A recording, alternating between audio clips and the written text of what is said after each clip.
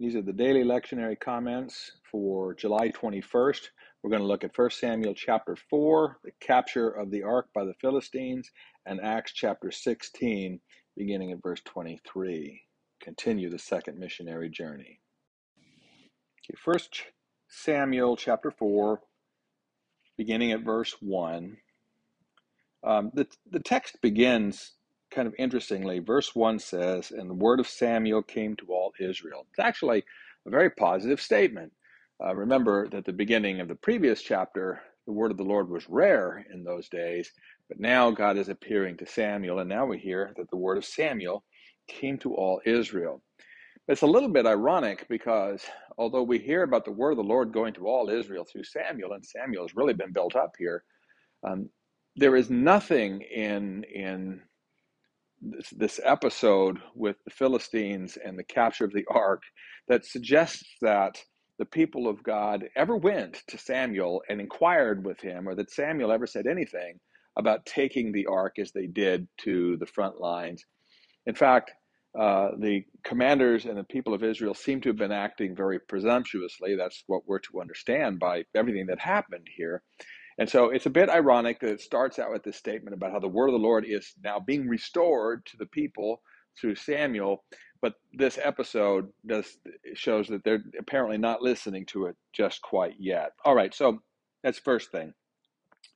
Next, you will note that sort of the centerpiece of today's devotion and also tomorrow's devotion, but particularly we're going to look at today, is this Ark of the Covenant. The Ark of the Covenant was brought into the camp after the initial defeat in a battle with the Philistines.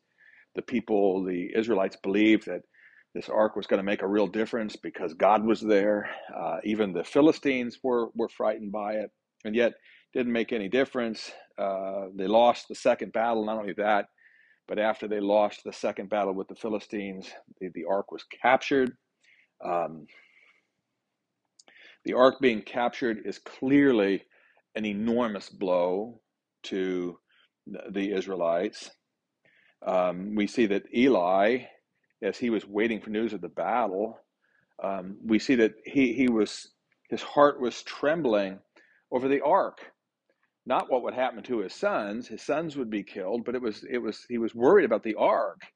And in fact, when he gets the news that his sons were killed and the ark was captured, it was news of the ark being captured that caused Eli to fall over dead. And then the final verse here in verse 22, the glory has departed from Israel, for the ark of God has been captured. So the ark is the centerpiece of this, and it bears a little attention here, what it is that we're talking about.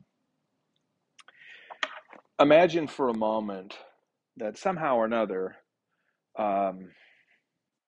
the sacrament of the Lord's body and blood was captured, and it was forbidden to us.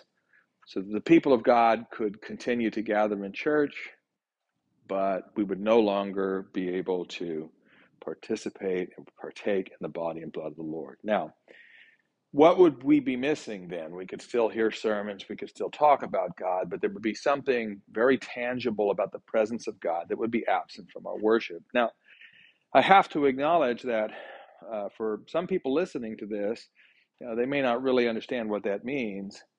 Lutheran and Catholic theology really sees the presence of Christ's body and blood as an essential element of Christian worship and a powerful aspect of Christian piety. Unfortunately, a lot of Christians don't really see it that way. Their focus is more on the words, and they see, the sacrament is really, they won't even call it a sacrament. They'll see it just as an illustration or sort of symbolic of Jesus' death and resurrection. So for them, this illustration that I'm giving really wouldn't be very effective. But for those of us who really appreciate the tangible nature and a concrete nature of having Christ's body and blood present in the worship service, the ark is somewhat like that, and it represents, or not use the word represent, it is the presence of God in a very special way. That's what the ark does. The ark is in the tabernacle because God is present in the tabernacle. There, it says, enthroned above the cherubim. There's something about God which is maybe the first thing we think about God when we talk about God, what it's like to be a God, we think of God's transcendence, of him being everywhere all at once, being in the ancient past and in the distant future and everywhere in all the universe all at the same time. When we talk about God that way, we're talking about a transcendent God. But it turns out that God is not only transcendent, but he is a God that draws near. And when he draws near to people, that means that he makes himself sort of present in a place, at a time where not only does he draw near to you, but you may draw near to him. And this is sort of the basis of the whole idea of holiness. Holiness happens when God draws near to a place, because we say that God is there in a way that he is not in other places. Yes, the transcendent God is everywhere all at once, but the transcendent God can also draw near and become at a particular place. And when that happens, we say that that place is holy, and the people who approach God there must observe and recognize that holiness. So the ark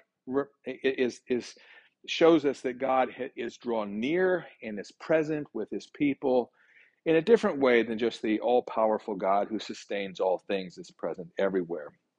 So the capture of the ark represents the loss to Israel of something very, very profound.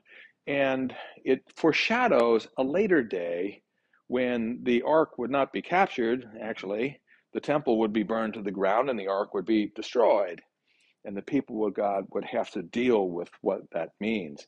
But anyway, this is very, very powerful theologically, what is happening to these people, that they are losing this very important, tangible aspect of their life with God. It would appear that the tabernacle at Shiloh was probably destroyed at this time.